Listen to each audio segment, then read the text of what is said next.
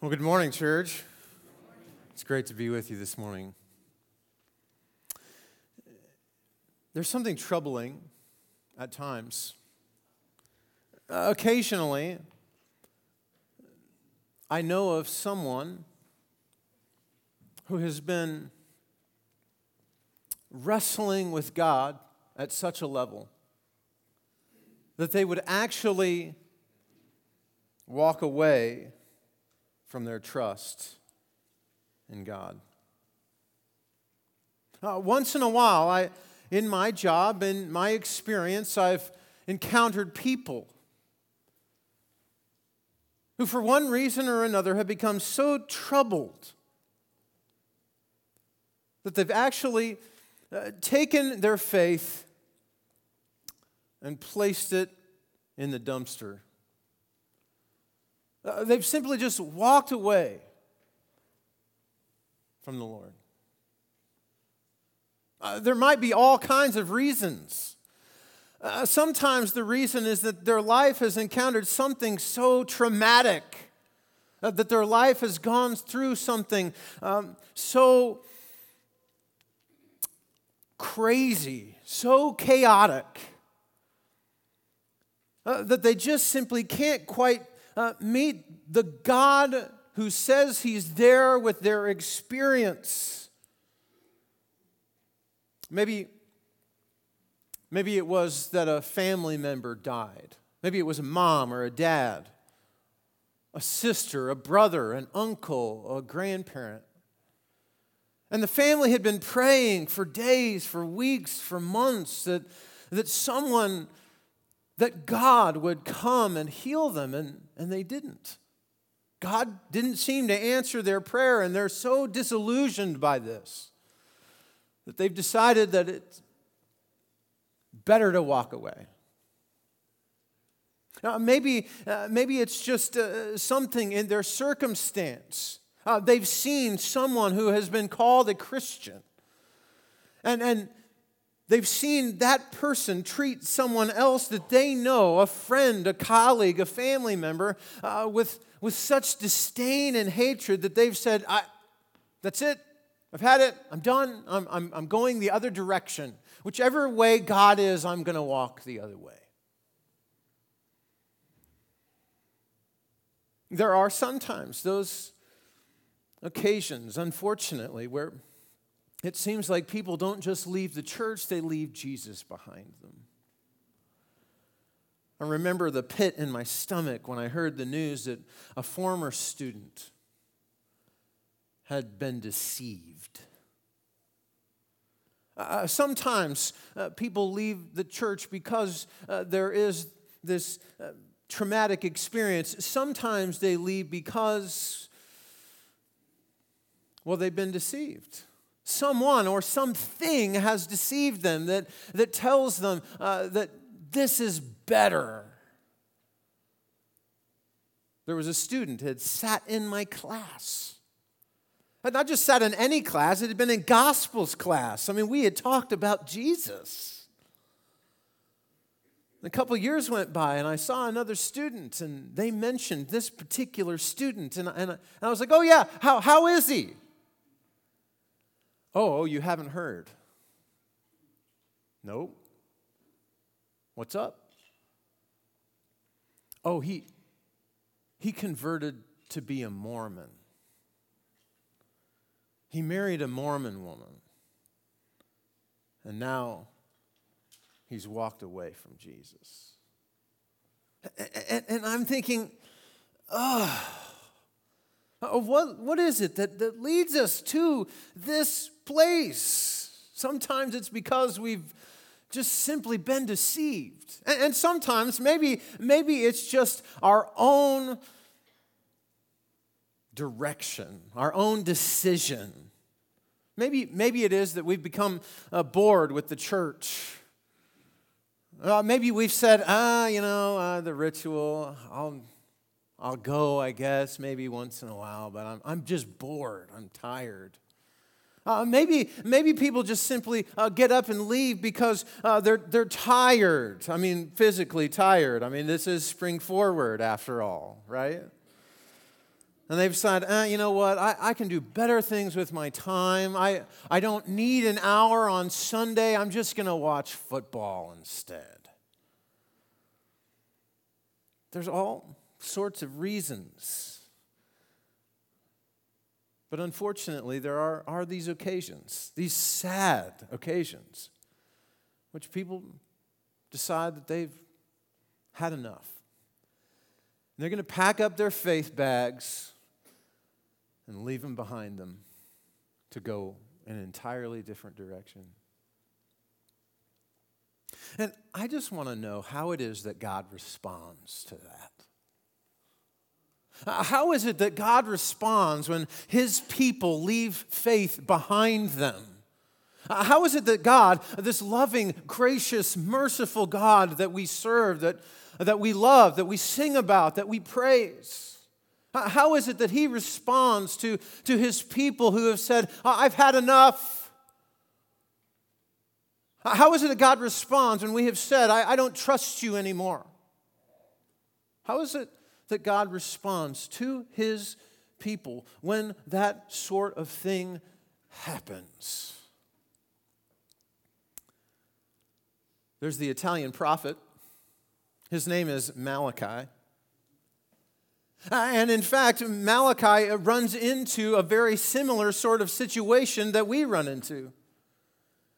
You see, God's people have left trust in Him behind them. They've decided that they could do better off without God. They have divorced their relationship with God. They have left this covenant relationship with God behind them. They've said, I don't need that anymore. And in fact, they have begun to live like they don't need God anymore. I mean, when you don't need God anymore, you begin to live like you don't need God anymore. You know what I mean? I mean, you can drink whatever you want. You can sleep with whoever you want. You can party as much as you want. You can sleep in on Sunday morning, especially when it's spring forward, right? You need not worry about anything to do with this relationship. Any boundary that existed before now no longer exists. And you're free to do exactly whatever you want. And in fact, even if you do come to worship the Lord, you can come haphazardly. Because after all, you have already given up on the faith. You've already given up faith that God actually exists and that He actually cares and that He trusts, that you can trust Him. And so you can come and you can not give and you can just come halfway and everything is fine. Because actually, you've already given up. And this is exactly where Malachi finds his people. This is exactly where we come into this text this morning that answers the question for us, how is it that God responds when some of His people decide that it's not worth trusting in God anymore? So will you join me in Malachi chapter 3? Join me in Malachi chapter 3. God responds and gives us an opportunity for response.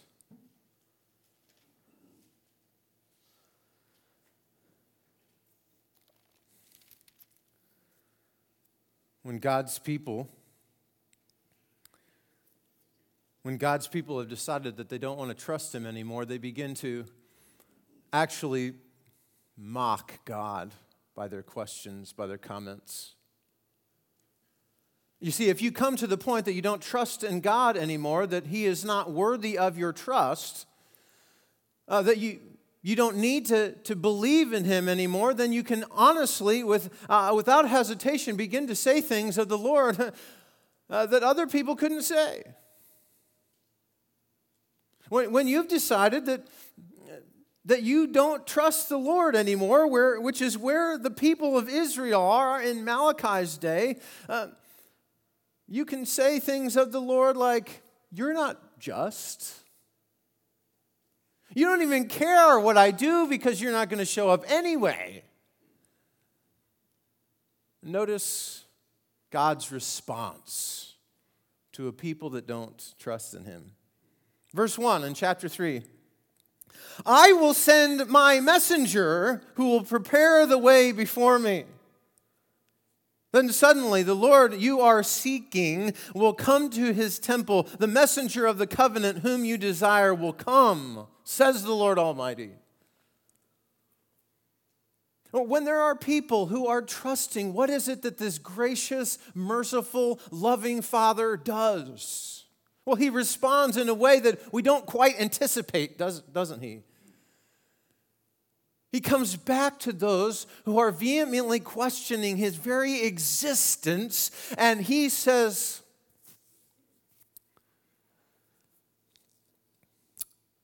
I love you. I want you to understand my grace, and so I'm going to show up to you.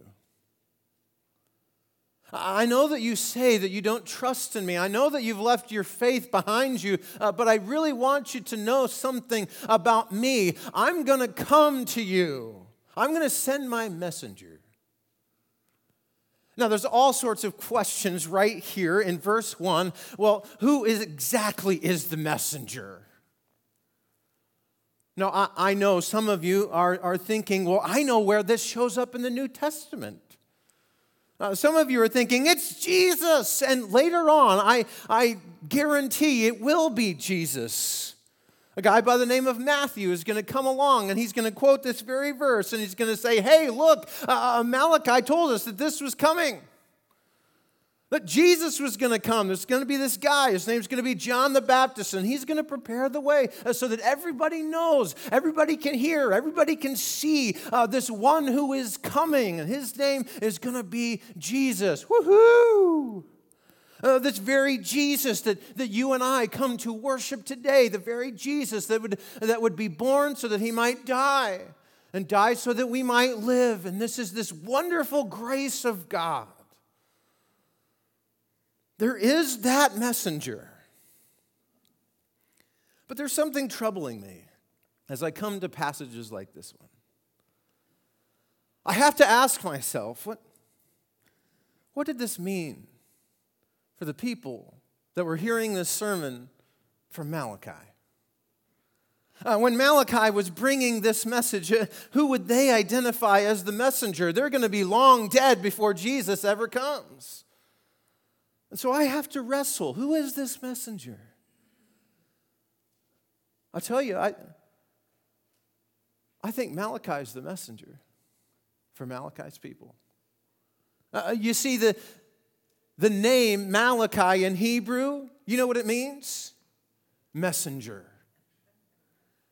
And so God was delivering his message through his messenger to say to his people who had long since decided that they didn't want to trust him anymore, hey, I'm going to give you a reason so that you will trust in me. I'm going to show up to you. I'm going to give you a messenger. And can I tell you that I think when we come to the prophets, this is one of the prophets. In biblical terms, we consider it to be one of the minor prophets. That doesn't mean it's less important, by the way. What it does mean, it's just shorter. It's easier to preach through, right? So we come to the prophets, and oftentimes we think when we come to the prophets and we think in terms of prophecy, we think automatically there's something going to be coming in the future.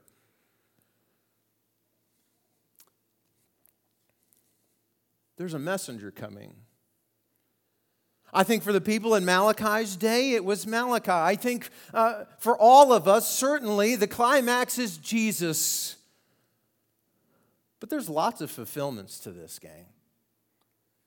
You see, when we come to the prophets and we look at terms like prophecy, it's like a bucket on the floor. It's a big bucket. Let's say I had a big drum right here, and I just began to fill it up with water. And every time I took a pitcher and I poured it into the bucket, it's another way in which a piece of God's word is coming to be fulfilled. And it happens all the time. God's going to continue to bring his messengers to show up in your life, to show you and maybe to show your family and your friends and your colleagues at work that they can actually trust in him. And it's going to continue to overflow. This bucket, it doesn't stop overflowing. There's not just one pitcher, there's many. And God's going to continue to show up. And he's going to continue to bring those messengers. And here's maybe the best part. For some of you sitting in this room right now, you haven't struggled with your faithfulness in God. You haven't struggled with seasons of great doubt where you have begun to leave trust in God behind you. And so it might be that God, through his word, will use you to be the messenger to the people who most need to hear that God still loves them and that they can trust in him. So perhaps Malachi was the messenger, and perhaps Jesus is the messenger, and perhaps God is going to use you to work through his word to be the messenger for people who have walked away. What is it that God says? How is it that God responds when his people walk away? This gracious, loving, merciful God says, I'm going to send you a messenger to prepare the way for me. Maybe you're in need of a messenger, and maybe God will use you as the messenger. Now, we don't know all the identities of who all the messengers will be, but maybe the message of the messengers is just as important as who the messengers are. Notice how God responds by bringing the message for the messenger. Look with me, would you, in the very beginning of verse 2. He says, but who can endure the day of his coming? Who can endure the day of the Lord? In other words, there's going to be a messenger come, and he's going to prepare the way for God to show up.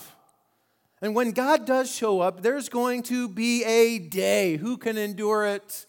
It's a rhetorical question. No one. And can I suggest to you that just as I think that there are many messengers, I think there are many days. Oh, I guarantee there is going to be a day, like the day of the Lord. There's going to be some final cataclysmic, however you say that word, there's going to be a last day in which God shows up, and there's going to be a massive separation between those who have responded to him and those who haven't. There's going to be a day when God separates the righteous from the unrighteous. There is going to be that kind of final day. Could it be that Malachi is talking about that day? Sure, I think that's one of the days that Malachi is talking about. But here is the glory of the grace and mercy of God. I don't think there's just one day. I think there are lots of days. I think there are lots of days in which God shows up through his messengers to tell his people that they need to come back to him. There's lots of times that God is going to give his messengers a day, and he's going to show up with those messengers through his word, and they're going to have an opportunity to respond. Because I believe this about God. God is loving and gracious, slow to anger, and abounding in love. And even when his people have walked away, he doesn't get angry, he gets sad. And when he gets sad, he gets patient because he recognizes that those are people he still wants with him. And so the question seems to be, well, what is the nature of this day? When God shows up in that day, whatever that day is, and I think there are lots of days. I mean, that day for you might be today or tomorrow. Whenever that day is. My suggestion to you is that God will bring judgment, little j, so that you may not have to endure judgment, big J. That when that day comes, that God will bring a foreshadowing of the final judgment so that you might be restored back to Him. Would you look with me, verse 2 through 4? Let's read the rest of this little section. Who can stand when He appears? For He will be like a refiner's fire, a launderer's soap. He will sit as a refiner and purifier of silver. He will purify the Levites and refine them like gold and silver. And then the Lord will have men who will bring offerings in righteousness. And the offerings of Judah and Jerusalem will be acceptable to the Lord as in days gone by, as in former years. There's going to be a day when God's going to come, and through His judgment, He is going to refine who you are. And when you are refined, when you're purified. Those are those images of a refiner's fire and a launderer's soap. Oh, we all understand soap, right? Just put a little piece of, a little cup of Tide in your washer and dryer and everything's going to be clean. This is like Tide on steroids, all right? God's saying, I'm going to bring judgment, small j, into your life so that you will know who I am, that I am just. But when I'm done with you, if you will respond, if you will recognize that I am trustworthy, I will purify you and you will be acceptable to me. I will take you like fine metal. And I will take you through a process maybe that doesn't feel great. But in the process, I will take all that is unrefined and I will purify it. Now, what does this look like? Look at verse 5. He says, so I will come to put you on trial. This is God speaking through the prophet. I will be quick to testify against sorcerers and adulterers and perjurers, against those who defraud laborers of their wages, who oppress the widows of and the fatherless, and deprive the foreigner among you of justice, but do not fear me. You see, there's going to be a day when God's going to show up. How is it that God responds? He shows up and He gives you a day in which you have an opportunity to respond to what God is bringing into your life. And you say, Mike, well, how is it exactly that God brings judgment, small j, into my life in order to purify me? Lots of ways. The fact that you're sitting here listening to me, maybe this is one thing. Maybe it's a preacher on a stage on a Sunday morning, and you just feel so convicted that God begins to bring some small piece of judgment and justice into your life so that He might purify you and bring you back into restorative relationship with Him because He loves you that much. And maybe it is that God will use a circumstance that has come into your life, and He will use that as a wake-up call for you to return to Him. Maybe someday you get caught cheating on a test. And everybody knows that you just got caught cheating. And you think, oh, my life is over. And you have to get up the next morning and you ask yourself the question, how is it that I got here? And it is the wake-up call that you most needed so that you could return to your relationship with God. Maybe it is that there's something unethical going on in your business and God knows about it and someone else finds out about it and you end up losing your job and you're thinking, oh, my life is over. How am I going to support my family? What's going to happen next? And it's this wake-up call that God will use in your life as a judgment, small j, to restore you to Himself. You see, I happen to think that God can use catastrophic things to bring people back into relationship with Him. And I think He does it, honestly, through the cross, doesn't He? He takes this terrible, awful, horrible thing, and He redeems mankind through it. God may just use the circumstances in your life to bring you back and make you acceptable to Him. I've never been a part of one, but I know they exist. I think they're called interventions.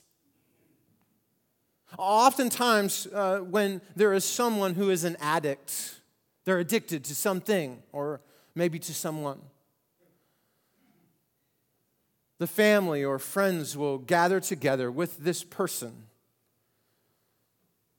and they will, in love and truth, hopefully gently, one at a time, begin to demonstrate their love by telling the truth,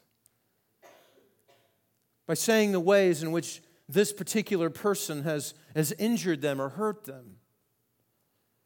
And the whole idea is that they will wake up and go, what have I done? You see, the idea is not meanness. The idea is not division. The idea, quite frankly, is the very opposite. Is that through this process, there might be a wake-up call. And through that wake-up call, there might be restoration.